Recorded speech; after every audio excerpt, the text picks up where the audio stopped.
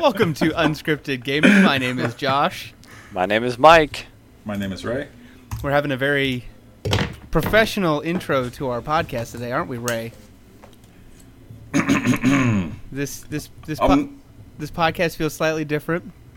The world has changed a little bit. So a couple of things we shouldn't do.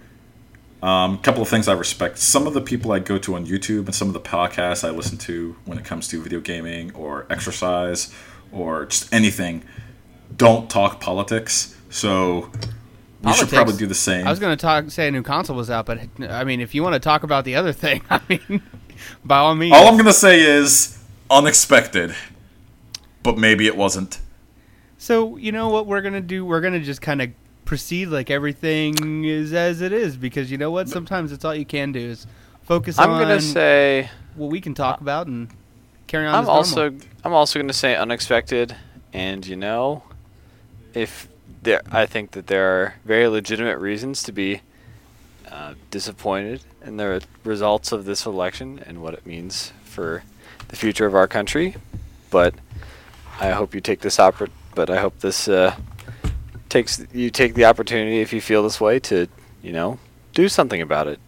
Volunteer. Talk to people, you know. Love thy neighbor. Not laughing at you, Mike. I just got a text message about football-related things, and it made me giggle. We are just off topic. Just unscripted gaming? No. That's just... Unscripted. Yes. That's not a thing that happens. Unscripted. Here's something on script. Do we have a... We don't have a script. We had like some show notes of stuff we're going to talk about. I'm going to go out of order. So there's this new stupid-ass Mini NES that we covered like 6-7 months ago. The smartest thing Nintendo's ever done. Yeah, sure, whatever. There are lines outside of retailers for this console. And there's none in stock. So let's start with that bullshit. That's because they're selling out. No, here's what's happening. Here's what's actually happening. One person at the front of the line who's been waiting there at the beginning, and this is verified, and there have been many, many news articles about this, buys the entire stock in that retail store. And let's face it, it's Nintendo we're talking about, so the entire stock is like 4. They go on go online to eBay, and then they sell it for jacked up prices. This is November 13th, 2016. If you go to eBay right now, you will see Mini NES is selling for $5,000. And you know what? That might be your only option if you're looking to get one within the next 3 weeks. Because, I was at my local Target yesterday. Yeah, I was at my local Target yesterday. And there were 5 people that happened to walk by the electronics section. I was actually buying a jacket and that happened to be next to the electronics section. 5 people walked by the same associate and said, "Can I get the new miniature NES?" And all the associates kept saying, No, we're out of stock. I'm sorry, Nintendo only sent like 3 to this store. We were out of stock when we opened. Like, it's like they hate money. They did the same shit with Amiibos. This is so calculated. They know exactly what they're doing. They did the same thing with Amiibo, but this is so, in my opinion, genius and clever in what they're doing. Because think about it. Build the hype. Yeah, they're building hype right now. And yeah, they're out of stock and it's going to be really hard. But you know what? Everybody's talking about how they're out of stock and how desirable it is. So when they do make more stock and put them out, people are going to flood to them and they're going to buy them and they're going to just consume the shit out of them. And think about this. It's not just selling more of these consoles here in the next few months as we get ready for Christmas. We have a new Nintendo console coming out in March. Yeah. What does Nintendo need to do to sell more consoles?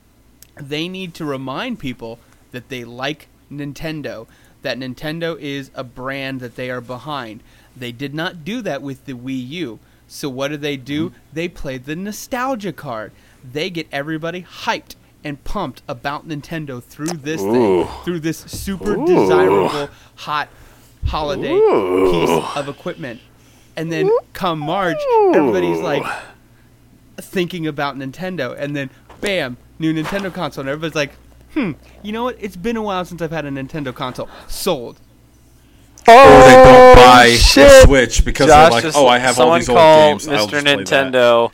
My uncle works there, and he accidentally leaked his entire plan to Josh. That's Mike's stamp of approval. That sounds like a plan, boys. I don't even care what you say, Ray. That's sources close to the issue. Tell me. Confirmed. If that's their business decision, it's an odd one because here's the thing. Because it works? Yeah. Unlike everything else they've done lately. Except Amiibo. Ray, are you going to sit here and try and tell me you have to convince people with logic and reason, or do you just have to appeal to their emotions? Both. You got to do both. For some, I wish you were watching the video feed of this because Mike's face was hilarious. God damn it. Ray, we've already talked about it. Consumers are so irrational. They just care about the emotional side, and they're going to feel really good about Nintendo after this. And consumers are really stupid. You're right, Josh. You think a people lot of right consumers now that in this country are very stupid. Yeah, people because right you know now what, that the can't same buy thing. a Mini NES are feeling good about Nintendo. Yeah, no, they're like, okay, fuck it, I can't buy this here. I'm just, no. Because here's the thing: they feel like it. they're missing out on something. They're tapping into FOMO.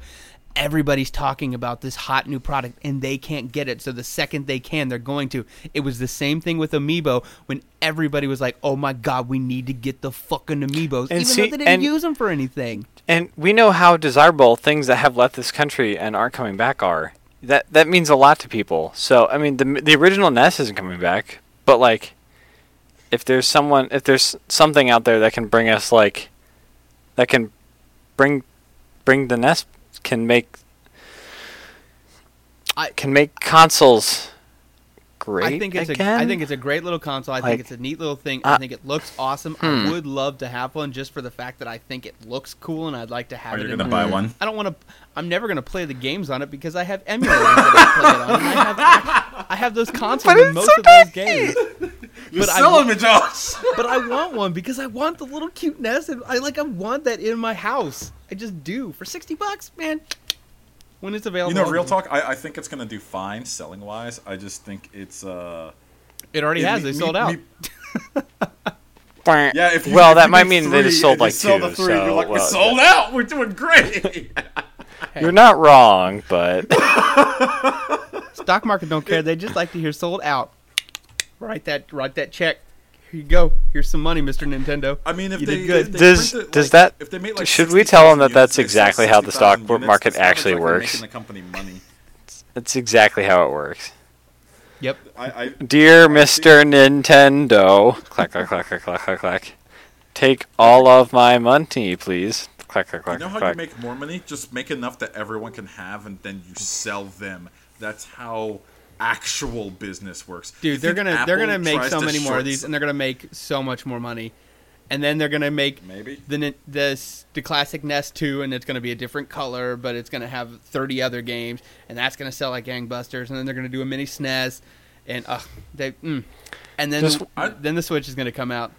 Wake me up when they make the Orange Spice mini NES, and then we'll talk. Let me know when what if they made SNES mini GameCubes? Yeah, dude, they need to make an orange GameCube. What if they make a mini GameCube? Here's the problem with the GameCube though. It didn't even have. They wouldn't be able to find 30 games for it. Whoa, I can name at least. You just say that about every Nintendo console post N64. It's just like. That's really well. sad. So it has 30 copies of Sonic Adventure 2 Battle. It's so diverse. You have the single-player game with all the Sonic levels, the Shadow levels, the Dr. Eggman levels, the Knuckles levels with the weird rap. You have the Chow Garden. You have all the Chow multiplayer. You have the racing. You have the multiplayer racing. You have the multiplayer battle. See, it's practically 30 games in one. You only need like 2 more games in there, so you just have Super Mario Sunshine and F-Zero. No. There you go. If there was a mini GameCube and they put Super everything Mario you could ever want, I would buy one. Nothing else. I'll take one. I'll pre-order that right now. I would look. Give it to me.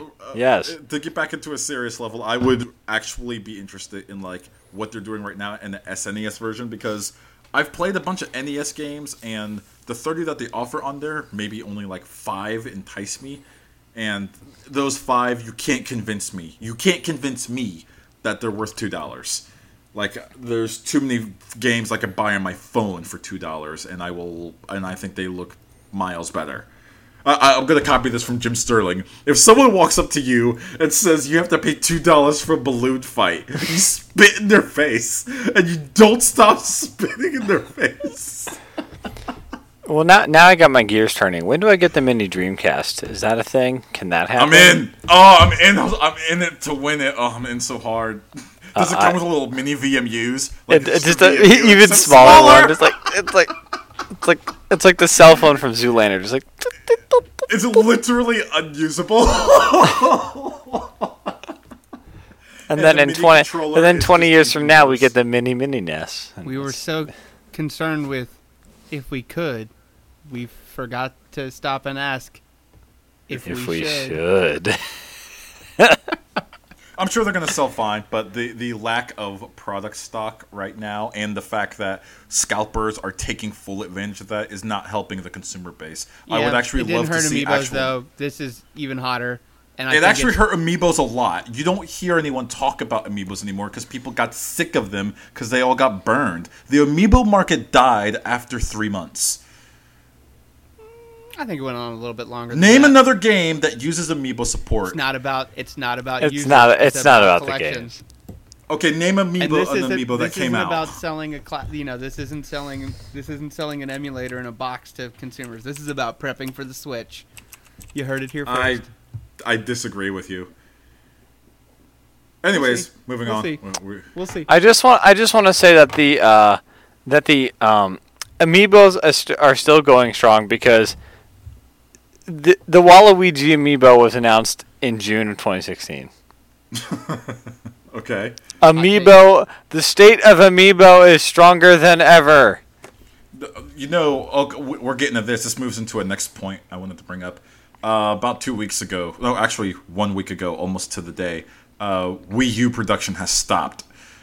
Like, on Friday, So they said that November. it did, and then they said that it did, and then they said that it didn't, and then they said that they did, and they can't make up their mind, but yeah, probably.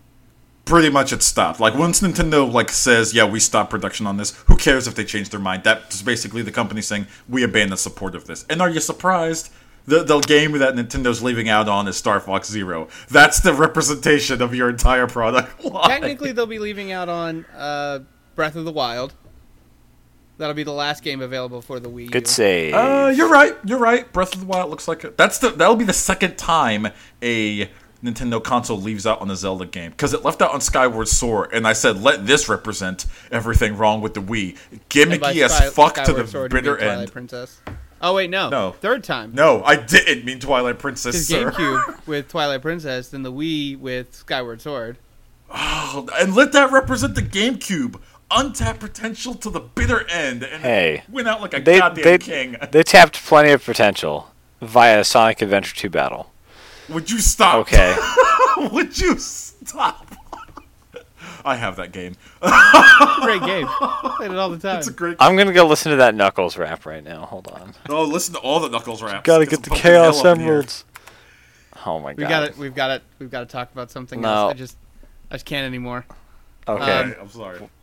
We want to talk about Bloodborne. Let's talk about Bloodborne. Can I talk about how I had a chance a couple weeks ago to buy either a PS Pro, PlayStation 4 Pro, or a PlayStation 4 Slim with the Nathan Drake collection, and I went with the PlayStation Slim, and here's why. One, what does the PlayStation Pro offer to me, someone that doesn't own a 4K TV? And I couldn't come up with enough reasons to justify the extra $100. I know it said it would operate faster and it would upscale games, but me not having a 4K TV, I just didn't think that would be worth my extra $100. Plus, I got some games out of it. I guess that did come out. So yeah, that's kind of the vibe I got to. It's like it's a nice to have, but it's like if you don't have a 4K TV, then it's not gonna move the needle too much for you. It's one of those things. It's not for every consumer, and every consumer needs to look at it and say, am I the kind of person that's going to get the benefit out of this, or am I the kind of consumer that is going to be a little more price sensitive and go this route? And consumers are going to make that decision, and you made the one that was right for you. And I think Sony giving you that choice is a good thing. Oh yeah, so I got the PlayStation 4 Slim, which is fine. I know some people said it looks ugly. It's fine. And it got the Nathan Drake collection plus Uncharted 4. And so here's where I get into Bloodborne. I turned on Bloodborne. It was the first game I got downloaded for the new thing. And what the hell is this? He's distracting us with Knuckles raps. Stop it! Get those raps out of here. I played a little Bloodborne, and I got to... I was ripping that game a new asshole. I was playing it, was having fun. Peace. Okay. And then... let me finish, fucking Mike. And then I got to Father G, and the game reminded me... By the way, I thought... If you thought you were having fun with this game, let's just stop that now. I'd also like to clarify a point for our audience. Father G is it's the second boss in the game. No, he's the first. He's the first required boss. I just wanted to make sure you knew that Stan wasn't like this isn't like 20 hours in the game. This is like an hour. This was 2 hours into the Ray game. Chump? No. Let me finish. When you get to Father G is what many people online consider a skill check. As a matter of fact, if you go to a lot of message boards which rank Bloodborne hardest bosses, Father G is always in the top 3. It's because by the time your character gets to him, he just fucks you. He just professionally goes in full bore with a shotgun, with basically a switch axe, and just fucks you repeatedly. Yeah, this is the game saying, get good or stop playing. Yeah, it's definitely a get good check. And I think it's also one of the things I really liked about Bloodborne was just that, it's very Dark Souls, obviously, but it's very much its own thing. It's like, and I think Father G is the first point in that game where it's like, whoa, what I did in Dark Souls doesn't work here because this guy is super aggressive, and I have to parry him. I can't just dodge him. So I never parried him. That's probably why it was so hard, because you can do a lot of damage when you parry. I parried all the other bosses. I never parried Father G. Yeah, but I thought that's what I really like about that boss is that just it's like, oh shit, this is a whole new thing, and it's really good. By the time it took me 5 hours to beat Father G, all collectively told. And the worst part of Bloodborne is not when the boss beats you, you kind of respect the fact that you fucked up, because the game gives you the tools to win, but you have to utilize them correctly to beat the boss. You have to, once you lose, all the items that you used during that fight, gone. All those vials, all those Molotov cocktails, if you used them while he was in his beast form, all gone. All of it. The bullets you might have used to parry him, all gone. So you have to go grind and then try again and again and again. And yeah, it took me 5 hours. He's the only boss, though, that took me so far. I'm way more than halfway through the game. I'm probably 65% through the game. He's the only boss that took me as many tries to beat as he did. If you don't mind, I also want to talk about one other boss that gave me shit. Whenever Bloodborne gives me shit, I stop playing the game Bloodborne and I switch to another game. So when Father G was giving me shit and I finally beat him, I said, okay, I'm done with Bloodborne for the next 4 days. And I switched over to God of War 3. I beat it, and I think I understand what Souls players are saying now. God of War 3 just felt too easy. Mike, it felt too easy. Yeah, I've had times in Dark Souls where it's I've just gotten stuck on a boss and I'm just like, ah, man, fuck this. And then you just come back and you're like, okay, I'm just gonna try it once and see how it goes, and it's just you just crank it out of the park and just get it. I'm talking about how other games feel too easy now. It's other games definitely have you definitely have a margin for error in a lot of other games that you don't have in Dark Souls or Bloodborne. Dude, Bloodborne, man. After I beat Father G, I got to the Bloodstained Beast, which this fucker... The fucking thing about the Bloodstained Beast is not that it's hard. It's actually really easy to parry. It's that the longer, when it's in its third form, the longer you're in the room with it, the more damage it does to you. So it becomes a race against time, and time being your health bar, to just kill this bastard. Or it's a woman. To kill this bitch, whatever. And after I got stuck at the Bloodstained Beast, I switched out and I started playing Uncharted 1. And I just wasn't having fun with Uncharted 1 because it was too easy. It was like, this game is baby time frolics. This game feels like the Land Before Time compared to the hell I just went through. Man, because it feels so good when you put it all together, and it just works. I'm glad that you're enjoying it. I mean, I've been Bible thumping Bloodborne for decades, but for fucking It's been out for... Oh dear God! I just even if I were to ever get a PlayStation 4, I would probably not play Bloodborne on principle. No, you monster! Why would you do that? No, hold on. I actually don't blame Josh. Here's why. When I beat Father Gaston last night, Gaston. I don't know if it's Gaston or Gascon. Neck is incredibly thick as Gaston. I'm especially good at expectorating. Welcome to Unscripted Disney. I forgot that part.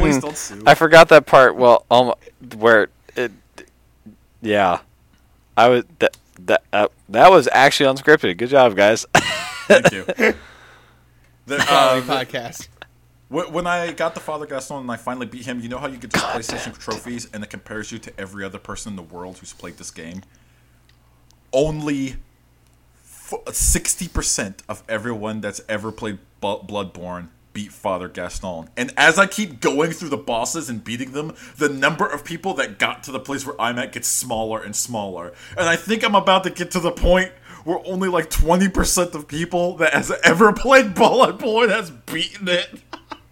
Man, that makes I get it, but that's so Bloodborne is because so you're on the tip of the iceberg of getting to the really weird stuff, and some of the end bosses in that game are real fucking weird, and it's really awesome. But it comes at a price. People that buy the game and they're like, yeah, I'll have fun with this. Maybe I'll have fun. They're like, holy shit, no, and they stop playing. Just give it a chance, please. I mean, Josh, did you ever beat Dark Souls? Nope. See, you want to know why? Because Josh couldn't be bothered to deal with that bullshit. Goddamn right. You see, I actually this was something I was going to kind of bring up when we got around to Game of the Year stuff, but one of the I think because when Dark Souls 3 came out this year, a lot of people kind of felt like it seemed like a quote greatest hits of Dark Souls. And I kind of get, I thought that was a weird thing to say about it, but I also think from a Souls game perspective, if I was telling someone to pick a Souls game to start with, I think I'd start with Dark Souls 3. I mean, not to just, I know we had other things we wanted to talk about, easier? But it takes a lot of the bullshit out of the way, because Dark Souls 1, I love that game. But it is clunky as hell. You have no idea what any of the numbers do. You have no idea how to upgrade your weapons or do anything else. It's impossible. It's really unfun in a lot of ways that just aren't. It's just you can really fuck things up really There's easily. There's a difference between being difficult and then just being fucking obtuse. And I feel Dark Souls 1 is just obtuse.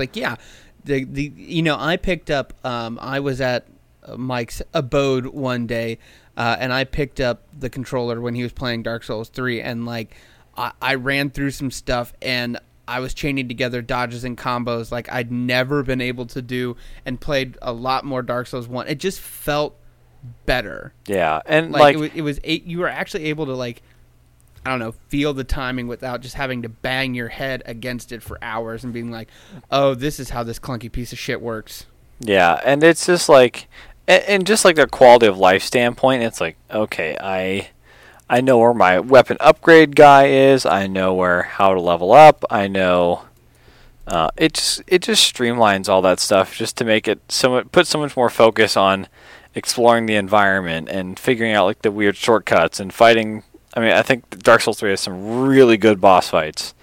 And that was something, I guess, just the Bloodborne talk kind of jogged my memory of. Was just that, like, Dark Souls 3 is it's beginner friendly, but it doesn't lose any of the kind of, difficult and rewarding rewarding factors of the game. So it like, if you ever get a chance to like catch it on sale or something, Josh, I'd really recommend it just because like. A lot of that bullshit that kind of turned you off from Dark Souls 1 isn't in Dark Souls 3 at all. What are you guys talking about? It's just like, it's things like, I mean, at least they unpatched it from like games for Windows Live, but the PC version of Dark Souls had that stuff going on for a while. Plus, like, there's areas where your performance just tanks and there's nothing you can do about it. It's just, you don't know how to... You can't really upgrade any weapons or any equipment until a good 3 hours in the game, and you basically almost accidentally find somebody. And even then, it's not very clear how to do that or what it is when you're doing it that you're doing. Like, I'm pretty sure there's thing. Okay, what did this thing do? Like, I'm pretty sure there's I can't remember off the top of my head, but there's a stat in Dark Souls 1 that if you put points into it, it's literally useless. Like, it literally does not do a thing. But it's looks a get good check. It looks like it does, but it doesn't do anything. So, and Dark Souls 3, I mean, there's some... They're kind of still working on a couple tweaks here and there, but a lot of that stuff is just, it's so much more streamlined and is so much more clear about, okay, this will do this for you. So if you put point here, it does this. Like, it takes a lot of that unfun guesswork out of it. And it's a better game for it. Oof. I'll have to Souls games. Souls games are real good. I gotta beat Bloodborne first. I'm sensing the end. Can you sense the get goodness? You're almost there. You're almost I have good. Ludwig's Holy Blade. I am good. You know what? Once you beat Father G, no one can tell you get good anymore, in my opinion. Well, once you break down the barrier that more than half of the players could not of that game, you're pretty golden. You got good in my book, son. We can move on from Bloodborne, but good game. Do we have to? Okay, fine. Yeah, I'm sorry. We'll have a Bloodborne cast one of these days. Okay, someday. We will just sit down and just talk invincibility frames and how great Ludwig's Holy Blade is. Yes. Welcome to Unscripted Ludwig's Holy Blade. This is Mike, your host. Let's talk about the best weapon in the game. Oh, damn it. When you know what, I'm busy that day. Darn. Fuck all the other weapons. Or I'll be on that podcast and I'll just fucking troll you guys the whole time, which sounds fun too. I don't know. We'll decide. I would respect that. Okay, fine. I'll allow it. Overwatch. Do we want a Sombra talk? Because that, as I predicted on it, shut up. It finally happened. There's Did new.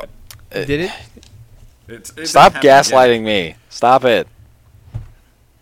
It happened. She still hasn't launched yet, so that trailer could have been anybody.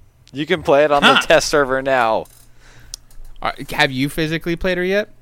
I have not, but I've. Then it doesn't exist. Oh my god! I'm gonna switch. I'm switching over to the PC right now. Sombra. I'm doing it right now. So there's a new Overwatch character coming out. Her name is Sombra. She seems OP. She does seem fucking OP.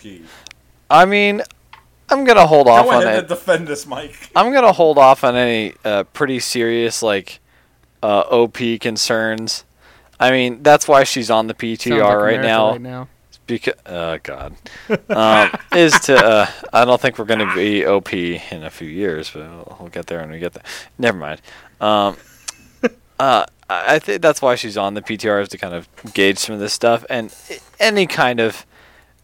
The one thing I'm really glad about this is with her character direction is that it's really different. Like it really shakes up like the the things you kind of thought were rock solid, like, oh, you always have to have a Lucio. Well, now Lucio pretty much has a perfect counter, which it was so something that shakes up the game that much is, and because we don't really know all the good counters yet, like we haven't figured those out as a community. I think shut down Lucio's gun. She can. I mean, her ultimate blows up any shields basically, and that includes like a Reinhardt shield or like character health shield. So if Lucio ults and gives everybody a bunch of shields, Sombra can just immediately cancel that out with her ultimate. So it's like that's big. So it's just going to be. I mean, she doesn't seem like doing a ton of DPS. Like she's kind of a utilitarian, kind of attack character. But I really like how different, how different of a change it is. Like it's not just guy with flamethrower. It's like a whole bunch of different abilities that kind of lead to a whole bunch of different kind of ways to use the maps, use the teams. And I think it's just a cool character design. So I can't wait to I can't wait for all those 6v6 Sombra matches. That will teach us everything. That's all it's going to be for a little while, 6v6. You know what? When Ana came out, there was no 6v6 Ana because everyone recognized, oh, this is a super high skill character. Sombra just looks like, oh yeah, she could teleport every fucking where, fuck any character that uses technology. So everyone's going to be Sombra. I really hope that they impose the one character limit in quick play before she comes out. Yeah, that'll be on the same update. Good. Will it? Go ahead. Yep, they are adding a 1 hero limit to quick play, which I am super duper okay with because I don't like to try hard all the time with like competitive. Sometimes I just want to do the quick play, but I also want to play real Overwatch instead of like everybody's Junkrat Farkle Party. Overwatch. So it can't be 5 soldiers, 76s, and a Reinhardt. Justin Timberlake Overwatch. It's gonna be me. No. Oh God. Wow. I was like, I walked right in. Oh God damn it, Josh. That was good. Thank you. That was. I'm giving credit where it's due. That was good. And speaking of good, you want to get good at Overwatch? God, just fucking rolling with it today. 1v1 me, bro. IRL. Blizzard also announced the Overwatch League, which is their official eSports league for Overwatch. Now, the thing that's different about this is, lots of games have leagues for professional players. These are going to be specific to cities and regions, kind of like you think about traditional sports. You have your LA team, your New York team, your Minneapolis team, your Seoul team, your Tokyo team. So it's not just going to be like, oh, we're a team from some country and we have all these players from all over the world. It's going to be a team that is localized to a region, and they're going to pay the living salaries of those players on that team while they compete in this league, which I think is pretty interesting as far as the longevity and legitimacy of esports goes, to really start to build a fan base behind different teams in your league. Now, it's first-person shooters are kind of iffy on their watchability as far as esports goes. That's something that's still kind of evolving. I'm sorry, what? Counter-Strike has a word to pick with you. I think he means in terms of like in comparison to League of Legends, which is a much like in terms of general spectation, isn't just like when there's only like you can see like an above map view, and that's just how the game is. Period. So it's there. It's kind of the action itself, even if it's a lot more complicated. You can see a lot of things happening at once, and Overwatch. I think in their esports broadcasting, I think that's something that they've been really good at, like making sure that they like they've been really good at catching the angles. Like that's something that kind of comes on to the broadcasters as well, as because that it is a little harder since you're kind of locked into that perspective. Sometimes they're getting a lot better about just presenting that and making it more like cohesive overall. Yeah, it's kind of like you kind of have to think about, at least in my opinion, you've got to think about showing first-person shooters kind of like you do with like auto racing.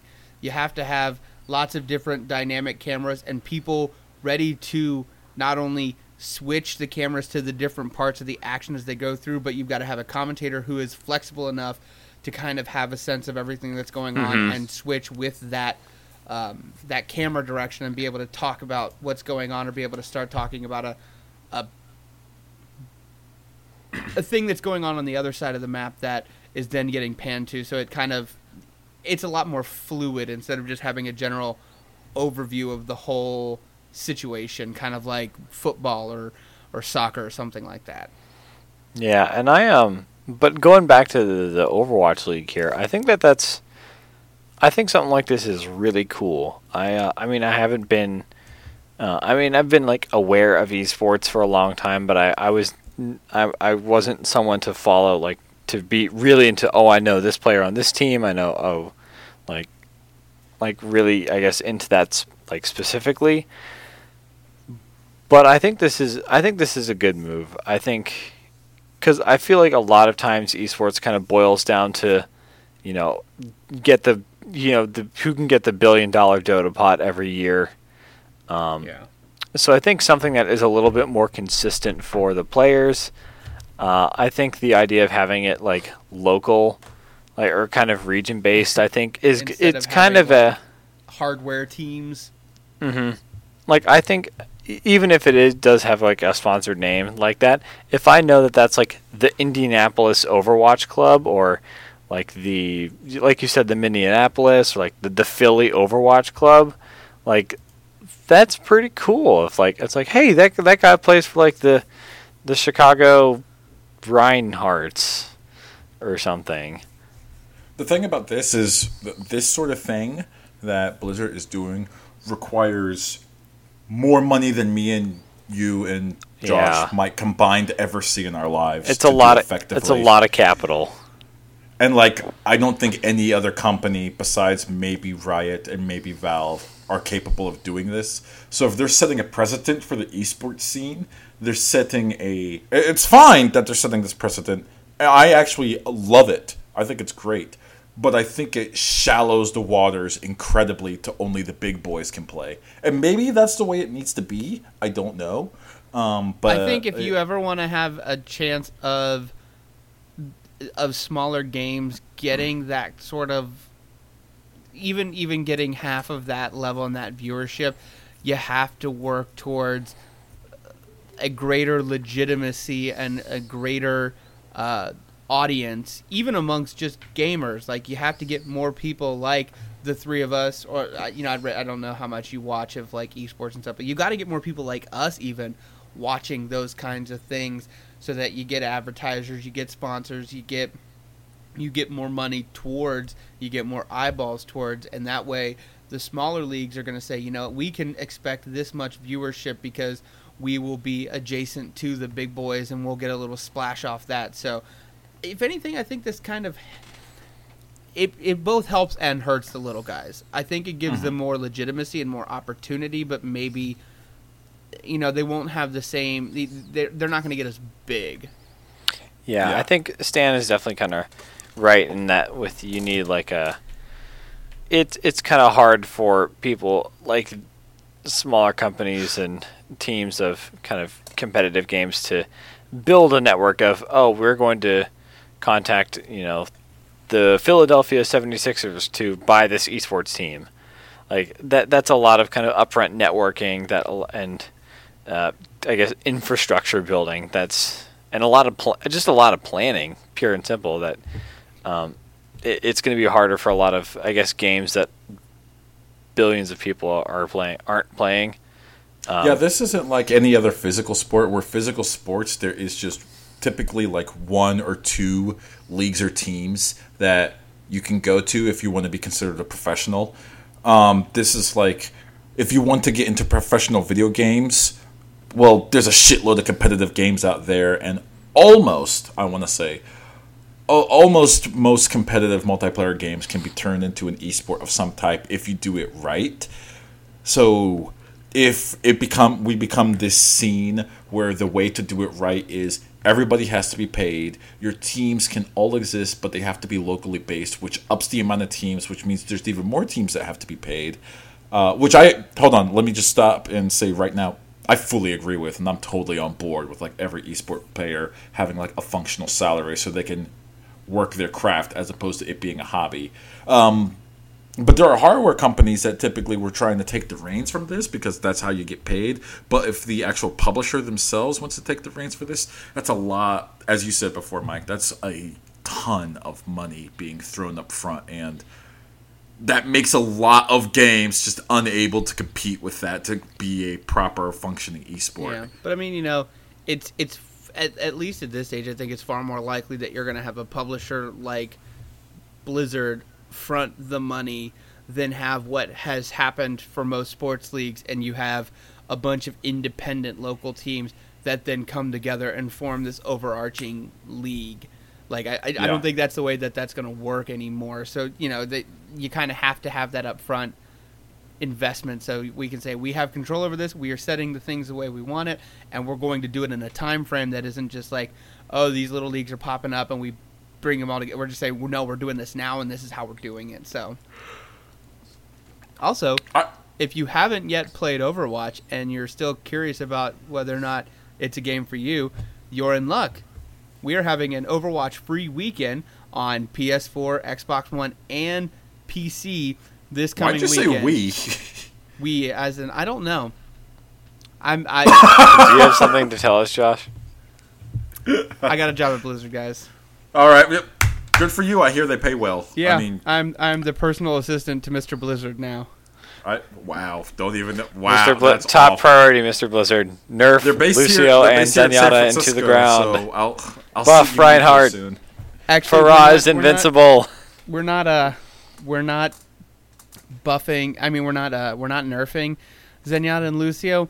We're getting rid of them. We're just replacing them with Reinhardt 3 and Reinhardt 4. No. and Reinhardt 2. Reinhardt 2 is Sombra. Reinhardt 2, Sombra, and Buff May. Oh. It's the greatest. It's a great time to be playing Overwatch. May's walls are just now longer. They're longer, and her they're spike taller. Shot does more damage. If you pick someone other than Farrar Reinhardt, you just get immediately booted. Yep. Boots you from the server. And it deletes the copy of the game off your hard drive. That'll learn you. Anyway, November 18th to November 21st or 22nd, I believe, you can download and play Overwatch for free on all the consoles and platforms, and see if it's for you. Cool. I think that's marketing strategy. Yeah. Yeah, it's a good one. Oh, I wanted to.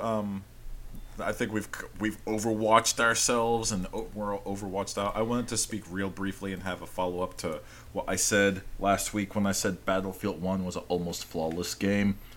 After some more hours, I have found many a flaw in this game. One, when you select battle and you try to exit out the battle, you can't. Like, say, Mike, you're sitting down, you just played a good match of some World War I action, and you're decided, you know what, I'm done for the night, I think I'm going to, turn off the game. You can't. You literally cannot until you're in the next match. Then you have to exit from there. Oh, that's annoying. That's pretty... Also, you cannot edit your loadouts unless you're in battle. Yeah. That's weird. So you have a medic loadout, and you're like, you know what? I just unlocked another gun earlier through one of my battle packs. I want to use that gun instead. You can't edit your medic loadout until you're in a match and either dead or about to deploy. Then you can edit your medic loadout so you can take the 10 to 15 we'll say seconds, but it's really more like 2 minutes to like, okay, is this gun better? Is this gun worse? What's going to happen here? Wait, maybe I want to edit my medic loadout a little bit more. Maybe I want to go support loadout. Too bad. You're taking up time. Your teams are dying. Your squad needs you. And you're just sitting there fumbling around trying to figure out what gun you need. I feel like that's been in Battlefield before. It was in Battlefield. I feel like Battlefield 3 had that. You could go out to the main menu and edit your loadout, but like there was no like in between matches. Could you take care of that stuff? You had to just wait until the next round started. Yeah. No. This one you have to do it in the middle of the match, and there is no other way to do it. Like you can't go out to the menu and do it. No, you can't. That's what I'm saying. That option doesn't exist. Ugh. I cannot edit my medic loadout unless I'm actively in combat. That can't be right. That is right! Oh my god, why would you do that? I don't know. At least that does wrong. I have found the flaws of Battlefield 1, and they are... The game has very fucky user interface when you want to do simple things. Like... When you want to do something as just, say, play a conquest map, that is like 4 button clicks.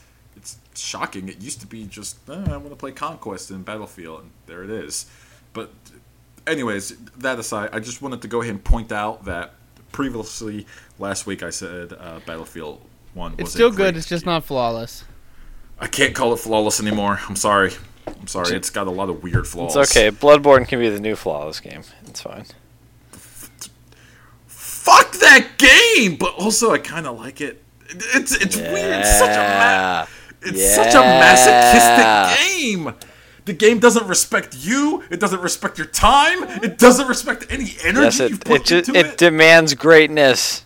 It says, "Hey, are you good? No, get good or go fucking home." Get good. All right. Since we somehow circled back to Bloodborne, I'm just gonna end this podcast right now. Just gonna, God damn it. Josh needs to get good, so we need to get going. Josh, you won't like Bloodborne. God. I barely like it. I hate how much I liked that mic. Speaking of liking things, make sure you subscribe to us here on YouTube. Go to Facebook, like us there at Unscripted Gaming. You can follow us at Twitter at unscript_gaming. We are also on SoundCloud. We are on Google Play Music, iTunes, Pocket Casts, and Stitcher, so you can take us wherever you are. But thanks for listening to Unscripted Gaming. I'm Josh. I'm Mike. I'm Ray. Peace. Never letting you fuckers talk about Bloodborne again.